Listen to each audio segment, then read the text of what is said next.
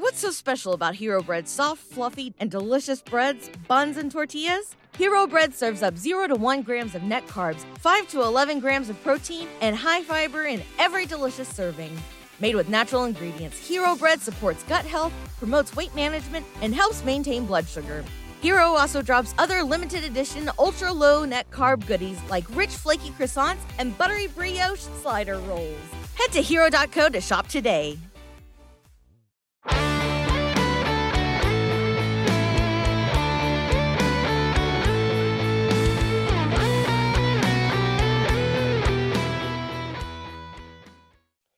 Welcome to this week's edition of the Baseball America College Podcast. I'm Teddy Cahill. Joining me is Joe Healy. And in a little bit, we will be joined by UNC Wilmington coach Randy Hood, going to talk a little bit about the Seahawks here ahead of the 2021 season.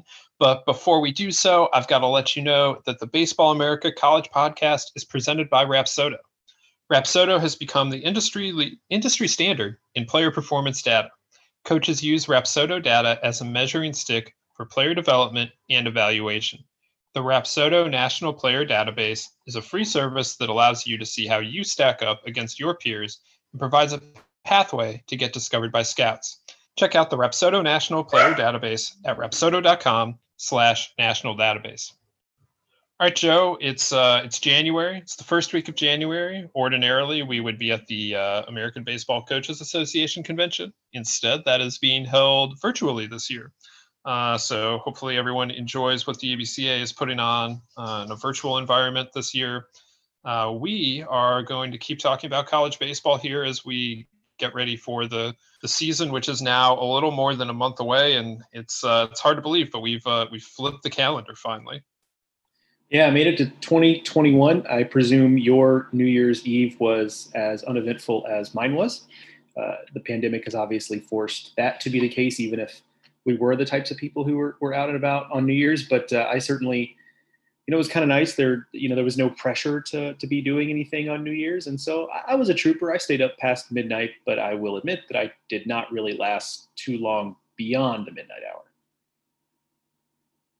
Yeah, over here, my girlfriend is a resident physician, and she was working that week. So midnight was not really a thing that she was going to see. So did not worry too much about New Year's Eve this year. It's amazing how, the true important jobs like the one she is doing take precedent over anything like, something like celebrating New Year's Eve, and understandably so. I can't even. I've just never been someone who's done. I'm trying to think of even, the most eventful thing I've ever done. There was one year I was in Disney World for New Year's Eve, and that was oh my God, you talk about just a mass of humanity. I've never been in a more crowded place in my life than Disney World on New Year's Eve. It was fun, it was kind of a cool experience to have. I don't know that I ever want to do it again.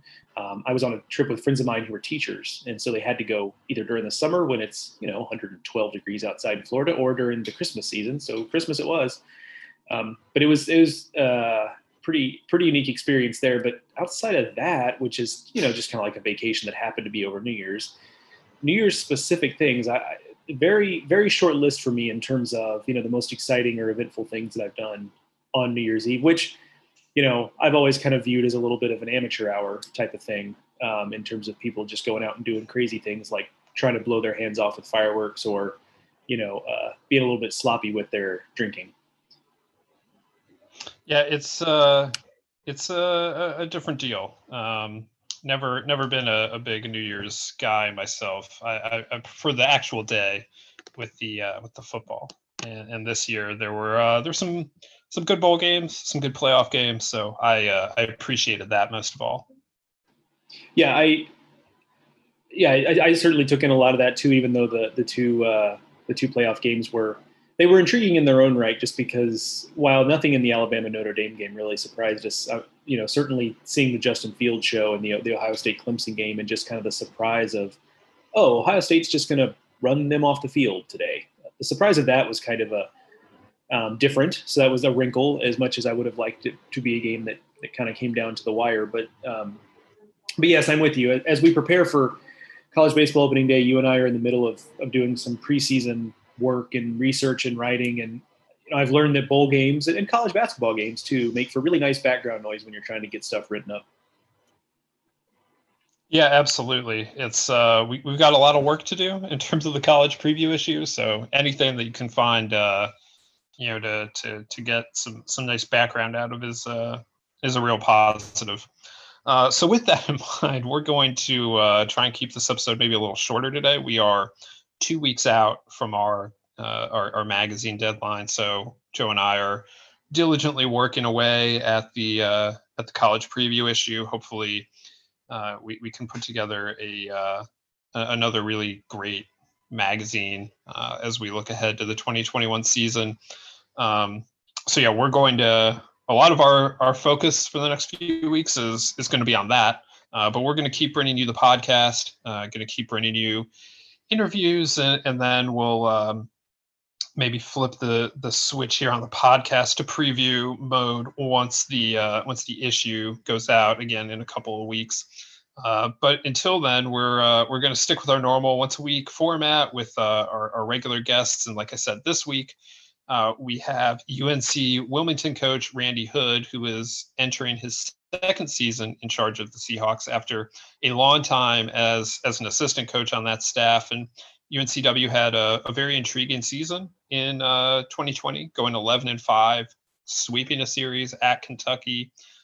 Just a nice start to the season overall. Unfortunate that we didn't get to see it play out, of course, but now returning most of the team, more than most of the team, a lot of the team is coming back. And so another exciting season ahead there in Wilmington. And we'll get into that and more with Coach Hood in a minute. But first, check this out.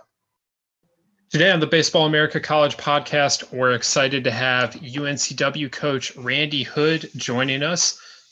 Coach, this is his second year in charge of the Seahawks program, but you've been at Wilmington an awful long time as an assistant coach under Mark Scalf, and now you're getting ready for year two. It's an exciting time here. So the calendar flips to January. I imagine you, like a lot of people around the country, are starting to really feel like the 2021 season is approaching in a hurry. Yeah. First off, thanks, Teddy. Thanks, Joe, for having me on. Appreciate all you guys, what you guys do for college baseball and baseball in general, professional and amateur side. But yeah, I'm extremely excited. We're excited as a program. It's been let's just say weird last 9 months since March 11th when we stopped back last spring. But we were able to have a great fall as far as being able to accomplish what we needed to with all the different protocols and things that each campus and around the country is having to deal with. And now just looking forward to hopefully everybody getting back on campus over the next 10 days and get into spring preseason practice. And then before you know it, hopefully February 19th gets here and we can start the spring season. I guess, well, one place to start is one of the areas where you had a lot of success last year, and looking forward to more in 2021 would be on the mound. But you lose a guy in Zarian Sharp who was off to an outstanding start in 2020, obviously has a long history in the program. When you have a situation like that, even when you return guys throughout the rest of the staff, how do you go about looking to fill that void? And what are you looking for as you look to put that rotation together? Yeah, I mean, we knew that we would probably in a normal year have lost Zarian and probably Landon and probably 4 or 5 other guys if the draft would have played out the normal way it would with, 20 to 30 rounds and then free agency. But with just 5 rounds in free agency, we were able to, lose one guy. And then we had a couple of recruits that would have probably been picked up in the later rounds as well that we would have to dealt with at that point as well. So we ended up having all our freshmen and transfers come in that were supposed to. And then obviously losing Zarian was, when you lose a guy that has the ability to be one of your top 3 rotation arms and is such a good person that he was that, you can't replace that with a young guy. We do have some older guys that have a chance to step in there, but luckily we've got Landon Root coming back who I feel is one of the top pitchers in our league, top pitchers in the East Coast, top pitchers in the country. And then we got Luke Giselle, who's been right there in the fire as well as a starter who, just goes in and battles and has a chance to always keep you in the game no matter what, because he's going to be prepared and ready to go. But those two will, be at the forefront of our rotation as experienced upperclassmen. And then, we've got, multiple returning guys that I think can fill some of those roles. And then we've got some very, very good, talented young freshmen and transfer arms that, I think will jump right in and be very good this year. And if not, be big time arms for us over the next 2 to 3 years. In addition to what you've got on the mound, there's some really intriguing offensive pieces coming back for you as well. Cole Weiss has been such a good hitter, and he's maybe not the toolsiest guys. You've had other maybe guys with some louder tools over the last few years. But what is it that makes Cole such a productive college hitter and such a big piece for you guys in the lineup? He's just got better every year that he's been here, and he's just a baseball player. You know what you're going to get every day he comes to the ballpark.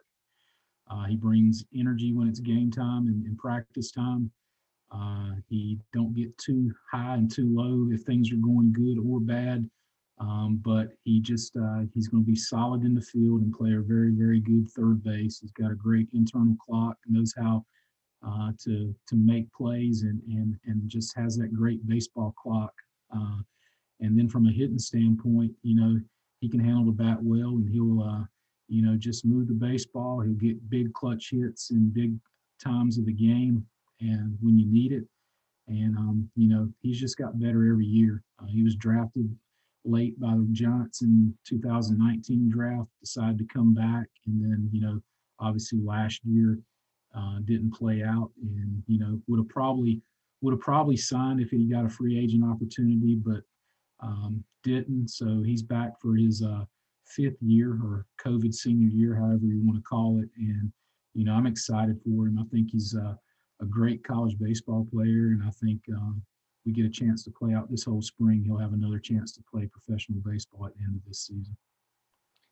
One guy who does stand out from a tool standpoint is obviously Noah Bridges in the outfield. You don't have to watch that guy for more than about 30 seconds to kind of go, whoa, okay, this guy certainly got some tools here. What have you seen in his development? What are the next steps you'd like to see from him to just make him into a more complete player?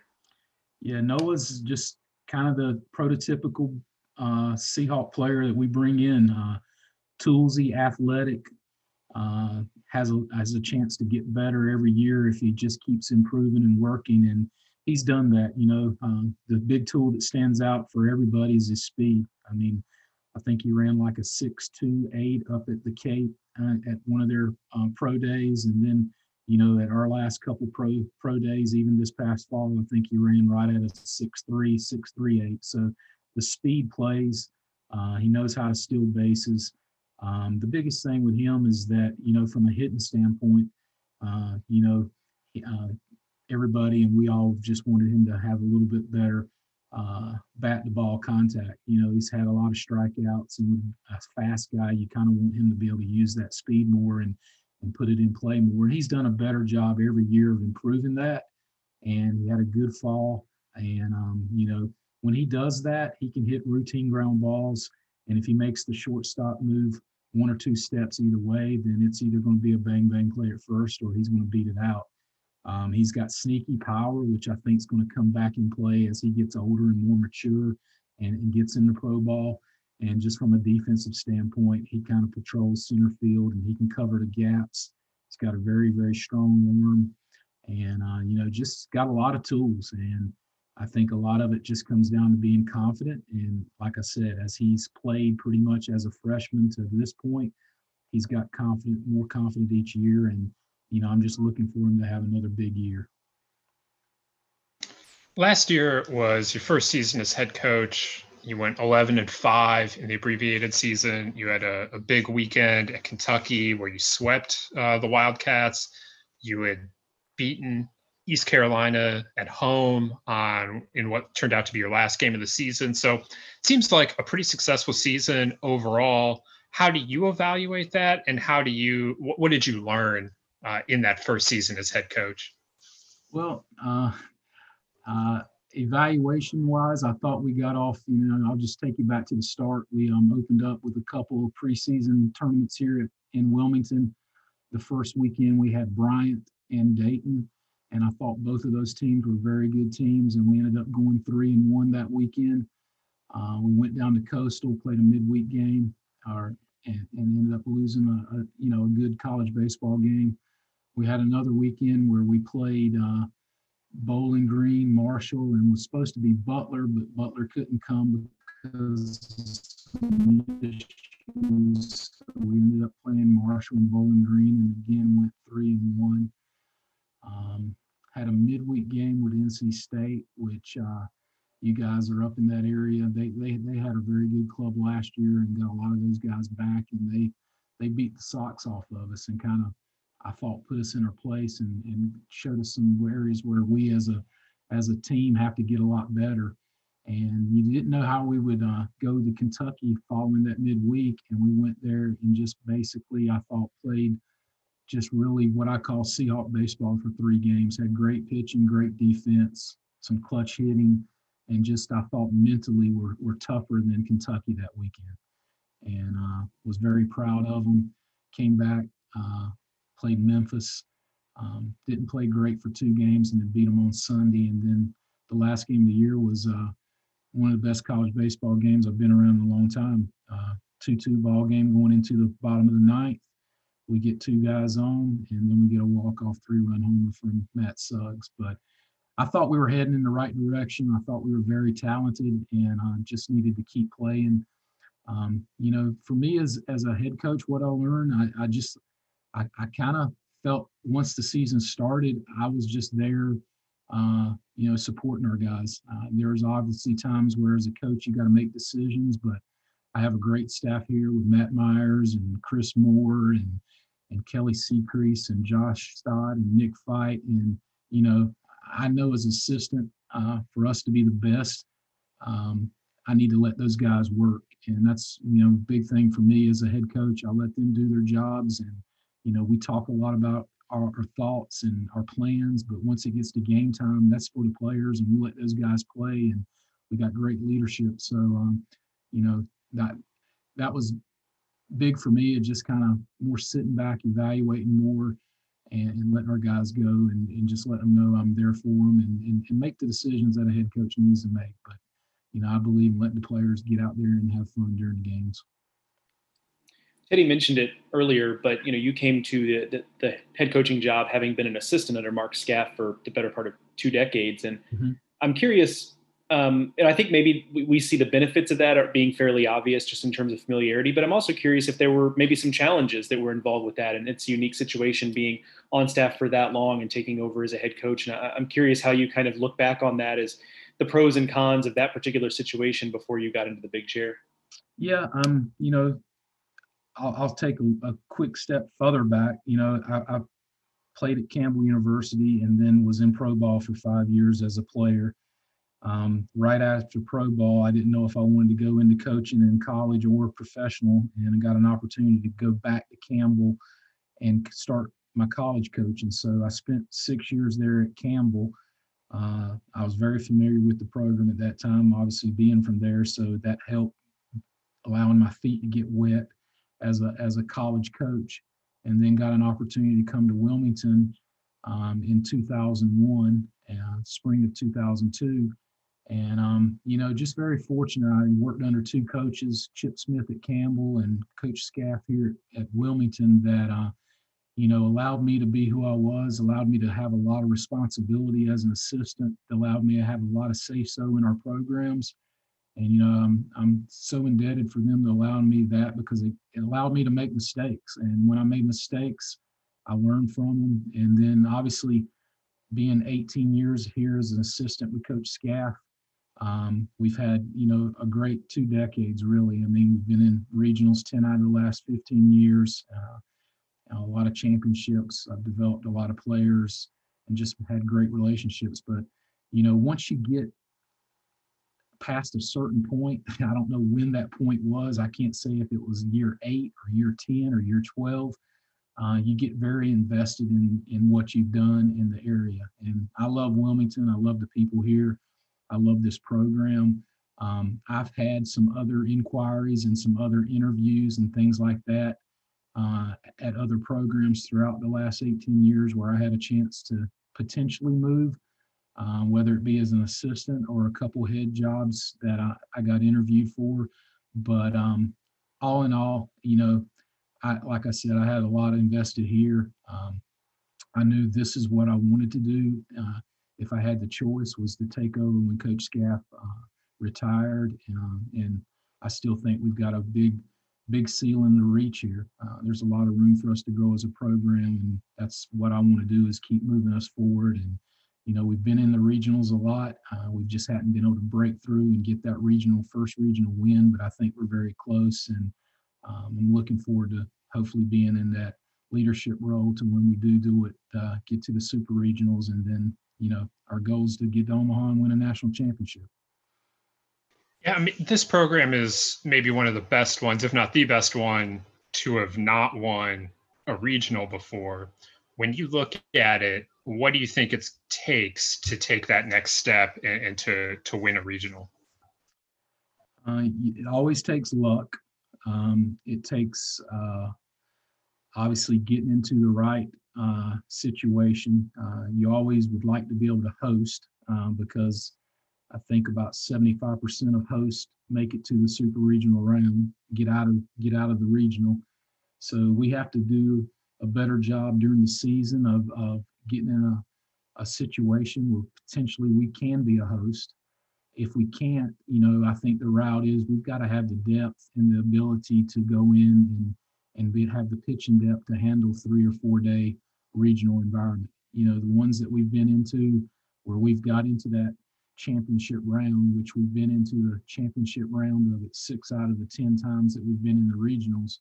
I feel like the little bit lack of pitching depth from a dominant guy that you can bring back on that 4th day to give you a chance to get into that 6th or 7th inning. We've always had, I feel like, very, very good offenses and guys that can put up runs, and you got to hit if you can't shut them down. But, you know, I think you just got to have a good combination of both. You got to be able to score runs. You got to be able to have some guys that can get into that 4th day on the mound and hold back a quality team, because you're always going to be playing a good team at that point of the season. And you got to have a little luck and make plays, you know. And we've been close, man. We were at South Carolina in the 2-0 roll, and just got to beat South Carolina once. They got to beat us twice, and that's tough to do there in their ballpark and with those fans. And, you know, we had LSU in a couple situations where, you know, a couple balls bounce here and there. Could have gone a little bit different, but, you know, again, tough environments, but that's what we want to be in. I'd love for it to be here at Wilmington at some point, and that's what we're continuing to strive in, to put ourselves in a situation where during the regular season we play ourselves into a national type ranking to where, you know, we have a chance to potentially be a host. And I think obviously if you're hosting, you got a lot better chance of moving forward.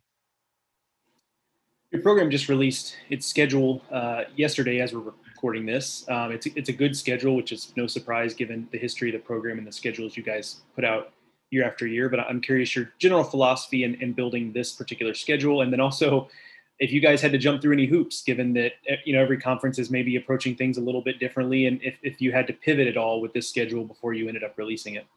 Yeah, I've pivoted a lot. I feel like a basketball player. As all college coaches do, most of these schedules are done a year or two in advance. A lot of your non-conference stuff, sometimes 3 years in advance. You know, we obviously have had to make some adjustments. We were going to Arizona and play out there week 3 and week 4 during our spring break. So that got nixed back in the springtime. So we had to fill those weekends. And then in June, our league, the CAA, decided to implement a little scheduling model for all the Olympic sports outside of football and basketball, and it basically eliminated us having what we call a conference season.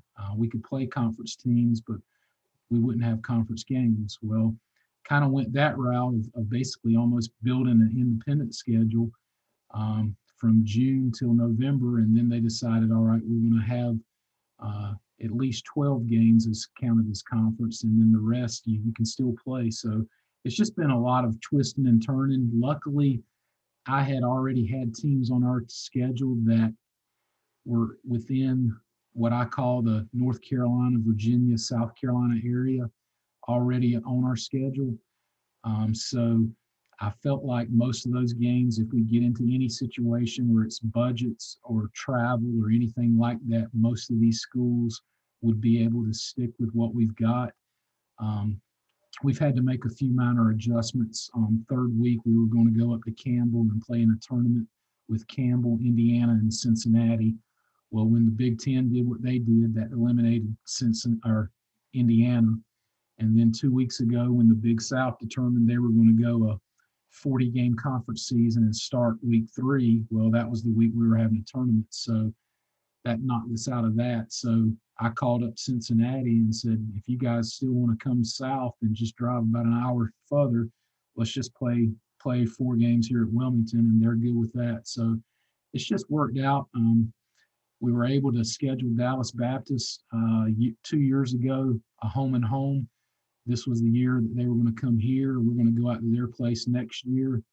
Their situations, they still feel very good that they're going to be able to travel. So I'm confident that we'll be able to keep that series in April. And they're one of the top 25 programs in the country every year. Just great program, great players. And then just the rest of the games are, what I call, real regional type games outside of the games that we have scheduled with our conference teams. You got Virginia Commonwealth, you got Western Carolina, we've got App State coming in, we've got a series with UNC Greensboro, and then we got a series at the end of the season with Charlotte, and then mix in our midweeks with NC State, North Carolina, East Carolina, and Coastal.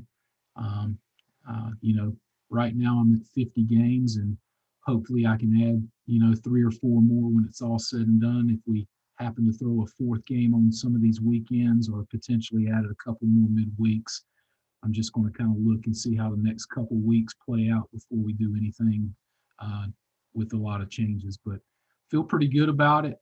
Obviously, you guys know as well as everybody else, things seem to have been changing about every day or every week over the last 9 months. So hopefully we get to February 19th and this is the schedule that we have and we can go play it. No doubt about that. Plenty of changes we've seen week to week. So unbelievable. It's a crazy thing, just watching some of the football games get scheduled on the fly, basketball games. I'm sure we'll see that with baseball too. Yep, no doubt. And again, I go back, unless a lot of conferences start really kind of just going conference only, which some have, but have left some non-conference stuff.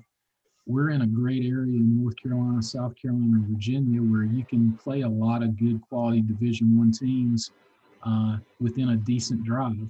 So I think that gives a lot of us a lot of flexibility if they don't go ahead and get locked into conference only and no non-conference games. So we'll see how it goes.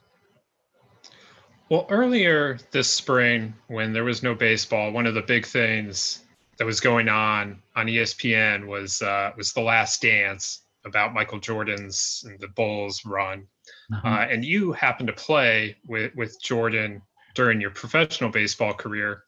So what was it like, watching the documentary? And I know you got some more attention around all of that. What was that like? And what was it like reflecting back on your time in AA with Michael Jordan? Yeah. When I heard about the documentary coming out, and I was excited because I did know that there was going to be some of the baseball side of it. Didn't know how much, but I was I'm a big Michael fan. I was a Michael fan before the Birmingham Barons and that whole '94 experience. I was Chicago Bull fan. I would watch the Bulls play when I was in college at Campbell. We'd 7:30 every night. The Bulls come on. We'd go get by the TV and pull up WGN and watch the Bulls play, and loved listening to the announce the starting lineup and all that kind of stuff. So that was big. So, obviously time passed. I'm in pro ball, and then all of a sudden, Michael's going to end up playing with us in '94 in Birmingham. It was it's surreal because you go back and you're like, wow, you got the opportunity to spend 6 months with, at the time, the greatest athlete in the world.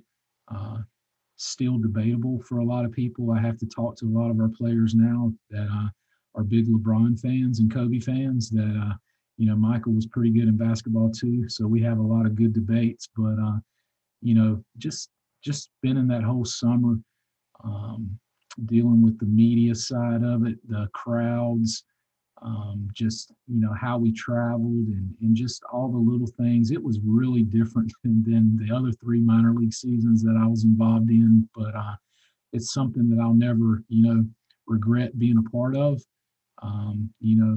I didn't play as much as I would have liked to, being the fourth outfielder, but at that point in my career, I wasn't considered a prospect, so I kind of knew what my role was as a player. I think in the grand scheme of it, it helped me grow as a person. It helped me grow as a player. And it obviously gave me a lot of insight of what eventually was a coaching position. So, it was great. I can write a book about a lot of things. I think it was very unique, but something that I always cherish and always kind of look back and think like, wow, that was pretty cool to be part of that whole situation. So we will begin to wrap up here with a question we ask all of our guests on the show, and we have since for most of the off season now, and that's asking our guests for their favorite sandwich. So without further ado, Randy Hood, please describe your favorite sandwich. Well, I will say the pandemic has caused me not to go out to eat at lunch a lot with our staff like we used to. So it's saved me some money and probably helped me wait a little bit. But I've got a unique favorite because of the pandemic. One of our favorite places, the South College Deli, shut down in the summertime. So that it stinks because of that whole situation. But they had a sandwich called the beef on weck. And it was basically a slow roasted Angus beef, kind of prime rib shaved roast beef kind of sandwich that they pile it high on like a homemade weck roll. And you would get your options or both of having either regular horseradish or creamy horseradish, and then some au jus sauce to kind of dip it in. And they'd make these nice shaved homemade fries with some more good homemade sauce for the fries, and then have a drink with that, and you couldn't beat it. But I know they're not in play right now because of being shut down, but the beef on weck at the South College Deli, by far, probably one of the best sandwiches in the country. I'm not lying to you. Outstanding. Yeah, we're going to need to get something started here to get those guys back up and running. Yeah, we need to get them a stimulus and help them get back going because it's had about 10 tables. You could probably get about 25 people packed in there, and they were constantly full with people standing outside all the time. Big staple here in Wilmington. Yeah, let's get that a food truck if nothing else. Like let's do something here. That's too good to pass up. Might be a good idea. I love places like that. Just to go in, find those kinds of places in a college town or really anywhere in the country. Everyone has a sandwich shop like that, and it sounds like a great sandwich that hopefully you can get back sometime here in the future. Yeah, I'm hoping so. We've got so many nice restaurants around Wilmington. The food and the locations are great. Like Midtown's kind of where the university is, and South College Deli is what they consider Midtown. Once you go down to the waterfront and the river, you got 30 to 40 different restaurants, bars, things like that. The Fork and Cork and the Copper Penny are two outstanding places to go get something to eat, whether it be burgers, sandwiches, or whatever. And then you have the beach side of it where you got some restaurants and just awesome places to eat out there on the Intercoastal Waterway and the Wrightsville Beach area. Outstanding. So if anyone is able to check out a UNCW game this year, that's you got plenty of places to choose from there. Coach, just one final question here. And, as you look towards this 21 season, I know everyone's excited just to get back out on the field. What's that going to mean to you here on hopefully February 19 when you're back out there with the team competing, for the first time in almost a year? Yeah, it's going to be special. It's something that, I'm really looking forward to. I'm looking forward for our players and our staff to just get back out there, because you don't realize how much you miss those bonding opportunities, those opportunities to, we work so hard outside of the games to where the games are really special. And I'm just, it was special in the fall when we were able to get out and start practicing and inter-squadding. But, just allowing the guys to get back out there and compete and to play for something, that's what I want to see. I've told everybody, I don't know how the schedule and how the season's going to play out. All I want to do is play as many games as possible and give our guys a chance to go out and compete and see where we're at May, whether, conference tournament or regionals or whatever it is. I just want to get out and give them a chance to go out and have fun and do what they came to school to do. And that's get a great education, but also play really high level baseball. And I'm excited. It's been a weird, different time, but we were able to get through the fall and do a great job. And I commend all our guys and our program and our staff for doing what we needed to get through the fall. But we're just excited and looking forward to the spring. And I feel like we've got a really good club, and I'm just wanting to have that opportunity because I feel like a lot was taken away from us last spring. Absolutely. Well, we'll be excited to see what the Seahawks have this season. Going to be a fun season, hopefully, looking at that schedule, looking at the CAA. So we'll be following, and hopefully we can get as much baseball as we can get in this spring. Well, again, certainly appreciate what Baseball America, you guys, Teddy and Joe, do. And anytime you want to come to Wilmington and need any suggestions, hit me up, and I'd love to see as many games as possible. Awesome. Thank you so much, Coach. All right, guys. Thank you all. Thank you again to Coach Randy Hood for joining us here on the Baseball America College Podcast today. Joe, Wilmington, always a good team, always going to be in contention there in the CAA. That was true for a long time there under Coach Scalf. And now it looks like it's continuing under Randy Hood. And, when you look at this roster, even without Zarian Sharp, a lot to be excited about, at least in my eyes. No doubt about that. Now, they'd love to have Zarian Sharp back. He, is a pitcher I enjoy watching too, really successful. And he brings a little bit more upside, if you will. I mean, there's a reason, I think, why he was the guy who ended up getting a shot in pro ball. Not to say guys like, Luke Giselle or Landon Roop didn't have their opportunities and chances to do that. And it's a personal decision for each player, but he does have a little more upside maybe, and it really kind of brought a little bit of electricity. But that said, and I think I made this point on Twitter back when I saw UNCW in October in one of their fall scrimmages, that the rotation's still in really good shape with Roop and Giselle. And that's going to get you that's a pretty good start when you're building a team in the CAA. And I think that type of thing is why UNCW's floor is so high in the CAA. Every year you can just really bet on their floor. And the question is just how high their ceiling is going to be relative to that. Even the teams at UNCW that haven't been postseason teams have still been, top portions of the CAA. They're still going to be dangerous. And look no further than that team that really had a pretty pedestrian regular season in Mark Scaff's last year, and they still made the postseason and then made some noise in the postseason. And so that just kind of shows you year to year how dangerous they could be. But I like the team a lot. Like I said, at the front of the rotation, I think when you compare it to the rest of the CAA is really, really good. And one thing I noted about them back in October is they're a team that gives you a lot of looks on the mound. there are some teams that kind of tend to recruit a type on the mound, or you've just got a bunch of guys throwing 95, 96, which don't get me wrong, I'm sure if you gave those guys to UNCW, they'd say, come on down. But one thing that UNCW seems to do really well, particularly in this year, is just they've got guys who are sinker slider guys. They've got guys who are, four seam up in the zone guys. They've got guys who are low slot. They've got guys who are throwing a couple different breaking balls.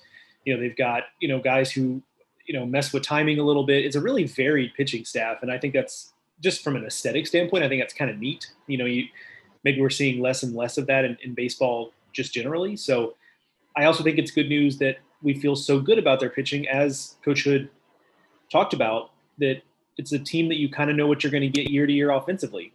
Speaking of high floors, their offense typically does. And they had those really good offenses back, 5 or 6 years ago. And typically it's not that, but it's always a good offensive club. So they're going to hit. And the fact that we feel so good about their pitching, I think just really bodes well for what we're going to see in 2021. Yeah, absolutely. I mean, we touched on a couple of the big offensive pieces. I think the Seahawks over the years have been a kind of consistent offensive team, and they've had some pitchers as well. But if you look at their best pro prospects, they've really been on the offensive side of the ball, but they do bring a lot of looks at you, like you said, and they've. I think when you look at the pitching staff from last year, that was maybe a little bit more where the strength was. We didn't really get to see it play out. Maybe the offense would have come around a little bit more, but especially with Sharp leading the way, it was a really nice pitching team from what we had seen early on. So I'll be interested to see how that carries over into this spring. And then you look at the schedule they put together, and obviously we went into that with Randy, and it's an impressive schedule. A lot of that is relying on teams in the area, like he said, and you can certainly do that when you're in the central coast, the southern central coast of North Carolina, I suppose. But there are a lot of teams very reachable, and even for Cincinnati, not that far of a trip. So relatively speaking, but they've been able to put together a nice schedule. Hopefully they're able to play all or most of it at least. And, the southern half of the CAA kind of sticking together for the season, and the northern half doing its thing. But, some intriguing games to be had with Charleston there. Those are probably the two best teams in the southern half of the CAA. I'll be very interested to see how all of that shakes out, but they're going to have some opportunities to impress, even in a year where so much is going to be different, and they've had to redo a whole lot of this. There are still going to be statement opportunities for the Seahawks, and I'll be interested to see if they're able to take advantage of those opportunities. Yeah, I will continue down this thread here momentarily, but just a quick reminder, as I was scrolling back in previous UNCW rosters, just a reminder, as recently as 2018, their offense included Ryan Jeffers, who is already a big leaguer, Noah Bridges, who we've talked about being an insane athlete, maybe the fastest guy on the Cape, as Coach Hood talked about, Cole Weiss, really productive guy, and then Greg Jones, who was, I forget where he was drafted, but he early is the answer there. So yeah, the ceiling can be pretty high sometimes with UNCW. I kind of forgotten they had all of those guys at one time back in 2018. So anyway, quick little trail there, but yeah, the schedule, I have to admit, I saw it and came away pretty impressed. Like, maybe it's just because my expectations are so, I don't want to say low, but I've just been managing my expectations about what schedules are going to look like because of some of the limitations by conference, and maybe teams not wanting to travel as much, whether for budgetary or for COVID precaution reasons, whatever it is. I've just kind of expected schedules to be 35 to 40% less interesting than we normally get. And while, I'm sure that there were some games that he went into, because Coach Hood really, and I appreciate that he went into such depth about kind of what he went through scheduling wise. While I'm sure they would have preferred to get some of those games in some of those tournaments, what they've got here is good. I'm with you. I think they're going to have a lot of chances to impress, and a lot of chances to see kind of what they have compared to other good competition. And when you consider that the CAA is one of the conferences that was a little more open to unique scheduling situations, as he talked about, this left me feeling pretty good about what we're going to see from the rest of the CAA and what we're going to see generally, because that was a conference that felt like they were maybe being a little bit conservative with what they were expecting scheduling wise. And what we ended up with was a pretty good schedule of 50 games. And he said that he would like to add a few more if it comes to that. So certainly I will root for more games versus less. And the clear highlight here on the schedule, is that Dallas Baptist series in April in Wilmington. That's just a banger. Like if you're someone like me who kind of likes the high end mid majors and kind of roots for those programs to get opportunities to showcase themselves against each other, that's exactly the kind of series you're looking for there. A DBU team that's comparably talented to UNCW, maybe a little bit more talented than UNCW if I had to just do a snap judgment there, but going on the road to Wilmington, that's going to be a lot of fun when that series rolls around. Absolutely. So we touched on it there a little bit about his background playing baseball with Michael Jordan. Joe, I believe on this podcast we have already addressed how I did not watch The Last Dance. But I, as I recall, you did watch The Last Dance. Am I remembering this correctly? That is correct. I would have watched it in any event because, you got to remember that was at a time when we were pretty starved for content. There was no sports to speak of. And so it was just kind of some new appointment TV to have, which was really, really nice. But what really I was kind of thinking I'd just let them collect in my DVR and then maybe knock them out in a couple of sittings. But I ended up watching it pretty much live week to week because in an upset, my fiance got really into it. She's not really a basketball fan or a sports fan more generally, but she thought it was just really well done, which there's no argument there. I think there are some quibbles to be had with the fact that maybe it was a little more Jordan's point of view than maybe a true documentary would provide. But so maybe there are some journalistic questions to be asked there. But I think in terms of just the cinematography and the score was great because the score was all of the time period. So that's kind of a little nerdy detail that I enjoyed. So I thought it was really, really good. So yes, I did watch it. I would also recommend this, I guess, to you, Teddy, as much as anybody else. Joel Anderson, fellow Houstonian Joel Anderson, by the way, of Slate. He's part of the Hang Up and Listen podcast, which has been going on forever and ever. He did an episode called The Last Dance, which is just like a little hour-long podcast on the Wizards' years for Jordan, which of course were conveniently left out of the Last Dance documentary. So I found that to be like an interesting little jaunt into that part of history, because while I was paying attention to sports when Jordan was playing on the Wizards, I was not like super locked in and paying that much attention to sports quite yet. So I kind of remember it maybe a little bit differently than was reality. So that was kind of a nice history lesson for me. I'd recommend that as well. So how much baseball got talked about in the Last Dance?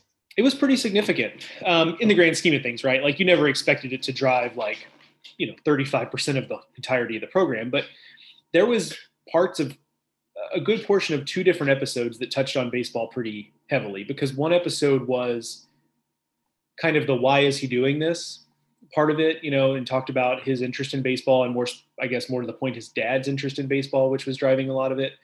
And then there was another episode which featured Terry Francona, I guess, spoke for the documentary, so he was a big part of it. But there was really one whole episode that had a lot of Jordan baseball highlights in it, which was kind of fun to see. So it was pretty significant. It was definitely a driving storyline of 1+ episodes. And I assume a lot of Randy Hood highlights.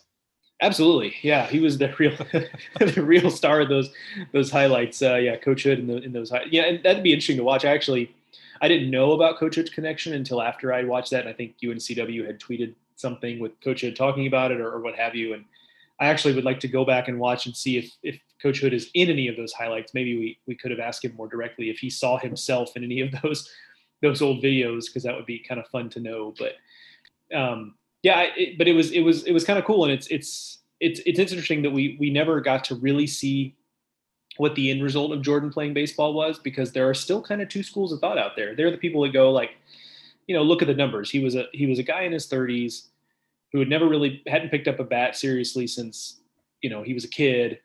And, he was just never going to be, and they're the people that say, look, this is Michael Jordan, the greatest athlete of this generation. And you try to grab this bat and hit 200 in AA. The fact that he hit 200 in AA is a suggestion that he could be a big leaguer, because what is he going to look like when he actually does baseball full time with all of his with all of his being. And of course, we never got to see that, but I do think it makes for an interesting little thought exercise.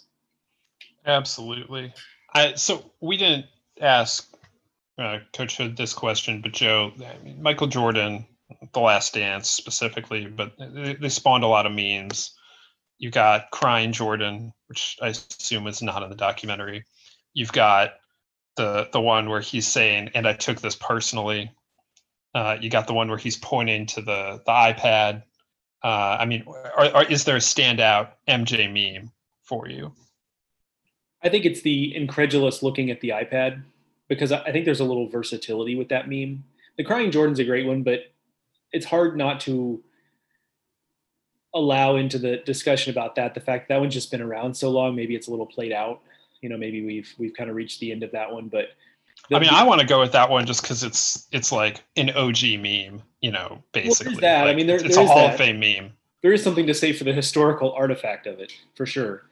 But I like the iPad one because there's a little versatility to it where you can just have the meme of him looking at the iPad kind of incredulous or bemused or whatever word you'd like to use there. You can also, there's like the second version of that, which is, picture one is him looking at the iPad like that. And then picture two is somebody has Photoshopped something on the iPad that he's looking at. So you can kind of, just superimpose whatever you want into his reaction that way. So there's a little versatility there that some of the others don't provide, but all good. I am pro all good Jordan memes, and certainly we've got plenty to choose from. Absolutely. A little more to the point, we touched on it there. UNCW's never made a super, and that they're kind of very upfront about the idea that they might be the best program to have never won a regional. And so, Joe, you and I were kind of thinking about this, and you asked, like, okay, so who else is in that discussion? And there's no good list of this out there that Joe and I could find. But San Diego State has not won a regional. They've got to be up there. South Alabama never made or never won a regional. I think you mentioned San Diego. You mentioned Central Florida.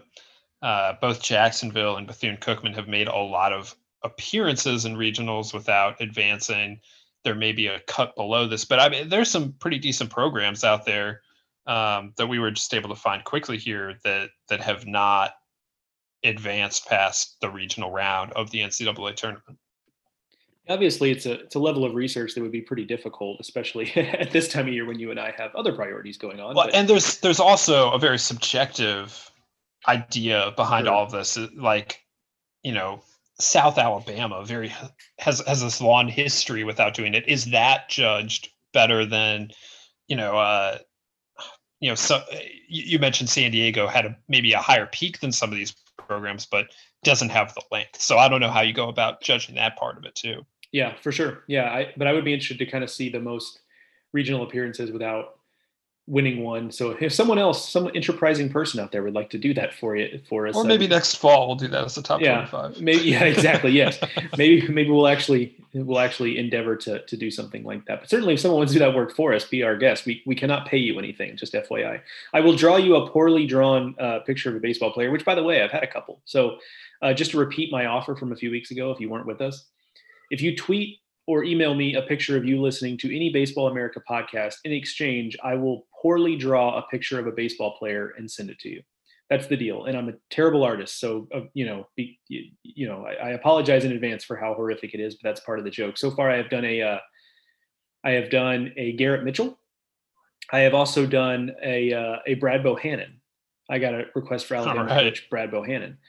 So there have been. Did you draw him as a coach or did you draw him as a player? I drew him as a coach. It was a special request. So someone asked specifically for that image. So I drew that specifically. There was a specific image they sent me, so I sent that one. But so him and Garrett Mitchell, I've done a couple, and boy, are they bad. So it has lived up to the because I haven't tried to draw anything in years, because I'm terrible, right? So just doing this has been kind of fun because it reminds me, like, oh God, you are bad at this. So anyway, that still stands. I've gotten off track here. What was I even? We're talking about best programs not to have won a regional, and I was going to say that the last few years have been kind of bad for this in terms of there have been a lot of like high-end programs that have won regionals in the last decade for the first time. Kent State, I'm pretty sure, had not won a regional before it goes to Omaha. That's one of the great, Midwestern programs, frankly. Sam Houston, your alma mater, got off the Schneid a few years ago. I don't know that historically they stack up with a South Al maybe, but like they've got a pretty significant peak and have been pretty consistent here for a while. And obviously they were able to win in Lubbock a few years ago. So just a couple like that just within the last decade have made pretty significant breakthroughs. Yeah, no doubt about that. That the further we get away from the Sam winning the regional at Lubbock, kind of the more amazing it gets because no one goes and does that. Like no one, like Lubbock is where you can't win in Lubbock. You can't win in Lubbock in the regular season, much less in the postseason. Yeah, that's just and like clearly that Sam Houston team was very, very talented, and maybe we'll look back and we look at that Tech team and obviously we're looking at it through the lens of a team that lost in regionals, but maybe we'll just later with the benefit of even more hindsight, it'll be a little more obvious to us. But man, that's quite an accomplishment. They went out there and just won a regional in Lubbock. So yeah, the further we get but you're right. We've kind of had some kind of fall by the wayside here and break through. As you mentioned, Sam Houston State, I thought about Northwestern State. Now they don't have the number of regional appearances because they're typically playing in a one bid league. And that obviously makes that kind of tough, but Northwestern State, we've talked about the coaching lineage they have there. I mean, that's a program that's won a ton of games and hasn't broken through. So that's another one to add. I think South Alabama versus, say, University of San Diego is really kind of hits at what you talked about, the subjective part of this, because South Alabama really does have that multiple decades of just regional after regional after regional, especially during the peak of Steve Kittrell's years there. I always say the way I would describe South Alabama's program, and I think I brought this up when we talked to Ethan Wilson earlier this offseason, that South Alabama, however good you think they have been historically, they are way better than you think they were. I mean, just for a period of time, a couple decades ago, they were just as good as just about any mid-major out there. And they had to have been on the cusp a number of times. So, but then San Diego, you mentioned it, really high peak. I mean, they hosted a regional at one point. They've had players, Chris Bryant, for example, who were on campus, and they just never were quite able to get over that hump. And then obviously the peak has since subsided. So just two very different examples of two teams trying to accomplish the same thing there. I shouldn't forget Kentucky in these programs that got it done for the first time in the last decade. Somewhat shockingly, Kentucky had never won a regional until what was that? 17. Yeah, 17. When they went to Supers in Nick Mingione's first year. So there's another one. And then I, half jokingly off air, I told Joe Fordham is the answer, hearkening back to last week's discussion about Fordham being the winningest program of all time. And, they haven't won a regional and they're the winningest program of all time. So who's to say? Maybe it's the Rams. Yeah. What's going on there? Let's get on it, Fordham. You got all these wins, nothing to show for it. It's a hole in the resume. That's for sure. So, it's going to be an interesting yeyear down at Wilmington, to put a bow on this. I think we're going to be very interested to see how all of that shakes out. But it's a talented team, and we're like I said, we're excited to see how they put it all together there in Randy Hood's second season as head coach. So we appreciate him joining us here on the podcast, and we appreciate you joining us here as well this week. And just as a reminder, if you are not subscribed to the Baseball America podcast, you can find us on all of your favorite podcasting apps: Spotify, Stitcher, Apple Podcasts, wherever you listen to podcasts. You can find us, and we appreciate everyone who does subscribe, rate, review, any or all of that, really. It is much appreciated on our end. We will be back here next week with another edition of the Baseball America College Podcast. Until then, you can find Joe and me on Twitter. I am at Ted Cahill. Joe is at Joe Healy BA. And there's plenty to read over at baseballamerica.com as we get ready for the 2021 season. And we're still in season preview, or we're still in magazine preview mode, so it's not quite making that stuff's not going to be online for another couple weeks, but it is coming as we all try and get ready for that 2021 season. So again, thank you to Randy Hood for joining us here on the Baseball America College podcast presented by Rapsodo. Thank you all for listening. For Joe, I'm Teddy. We'll talk to you next week on the Baseball America College podcast.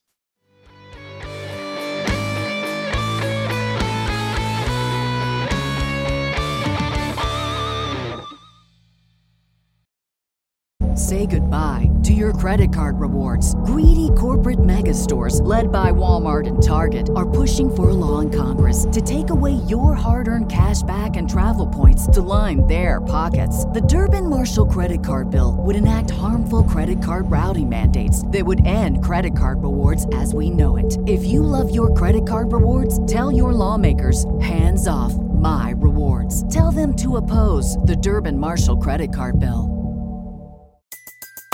Everybody in your crew identifies as either Big Mac Burger, McNuggets, or McCrispy Sandwich. But you're the Filet-O-Fish Sandwich all day. That crispy fish, that savory tartar sauce, that melty cheese, that pillowy bun. Yeah, you get it.